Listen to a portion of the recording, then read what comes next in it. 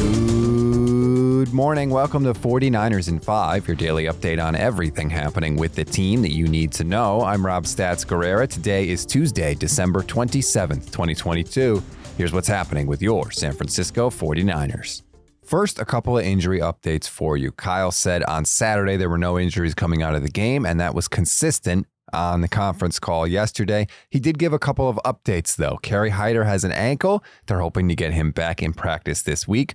Elijah Mitchell is making, quote, real good progress and getting much closer to returning, possibly even having his practice window open next week.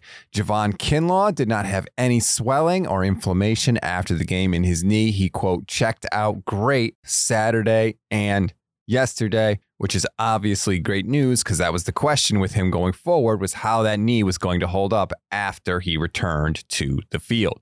Now to the audio portion of today's show. Kyle gave his review of Brock Purdy after the rookie's third straight win on Saturday. Brock played well, real well. He was smart with the ball. There was a couple situations that were tight, where there was an unblocked player, and the play was almost there, and I thought he just did a great job not doing anything stupid in some tough situations also. I mean, he's shown that he's willing to let it rip at all times, and there was a couple times in the game that they got an unblocked guy right to him, and he made a couple great decisions just to take the sack. So I was real impressed with how Brock played. Just talking to him here the last 2 days, he got out healthy again, and I think that should continue healing up, and I think he should be even a little better this week with more health. Purdy has thrown multiple touchdown passes in every start this year, but sometimes it's the plays Kyle was talking about, right? Those smart plays with the ball, not throwing a pass you shouldn't throw, protecting the ball when a rusher's coming at you. Those are the types of plays that can determine whether you win or lose the game. And Brock's poise under pressure has been consistent and incredibly helpful during this winning streak. One more audio clip for you that I thought was interesting. Right at the end of the press conference, Kyle was asked whether he's thought about the team's quarterback situation after this season. Here was Kyle's answer. No, I don't even know what year it is after the season's over, so I'm trying to think about how to get him ready for Wednesday, man. So it's a great question, but honestly, I don't look ahead like that. So we got a number of big games in front of us. First, I don't believe it for a single second. Of course he's thought about it. The whole team, I'm sure, has thought about it. They're only human.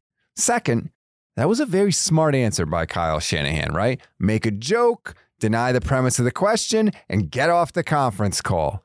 There's no reason for Kyle to say anything right now about the team's quarterback situation for 2023. We haven't even gotten to the playoffs yet, let alone gone through them. There is no benefit to entertaining that question at all. And look, maybe after all the constant quarterback drama in San Francisco, they're finally learning how to manage things a little bit better. And as I have said many times, we don't have to declare anything about Brock Purdy right now. All we have to do is just sit back and enjoy the ride. This is not a normal situation. The rest of this season is house money, and we can worry about next season. We always give you one thing to read, one thing to watch, and one thing you might have missed. One thing to read on this Tuesday, Mike Silver has a column for the San Francisco Chronicle about George Kittle stealing Ray McCloud's touchdown. It has my radar going off. Between that column and the one that Silver wrote in August about the 49ers trying to squeeze George to take less money this offseason, I wonder if there's something going on between him and the team. George in this latest article talks about openly defying Kyle Shanahan and about how it ticks Kyle off, and he's always pointing it out in team meetings. Something weird is going on there. I just think it's worth keeping an eye on moving forward. One thing to watch, one more medical update from Kyle. He said that Debo is making real good progress and is still working his way back. It's even possible he practices later this week, although they don't know right now. One thing you may have missed, I actually looked this up just before we hit record because I was curious myself. The San Francisco 49ers are obviously hot right now. They've won 8 straight games, but it goes deeper than that.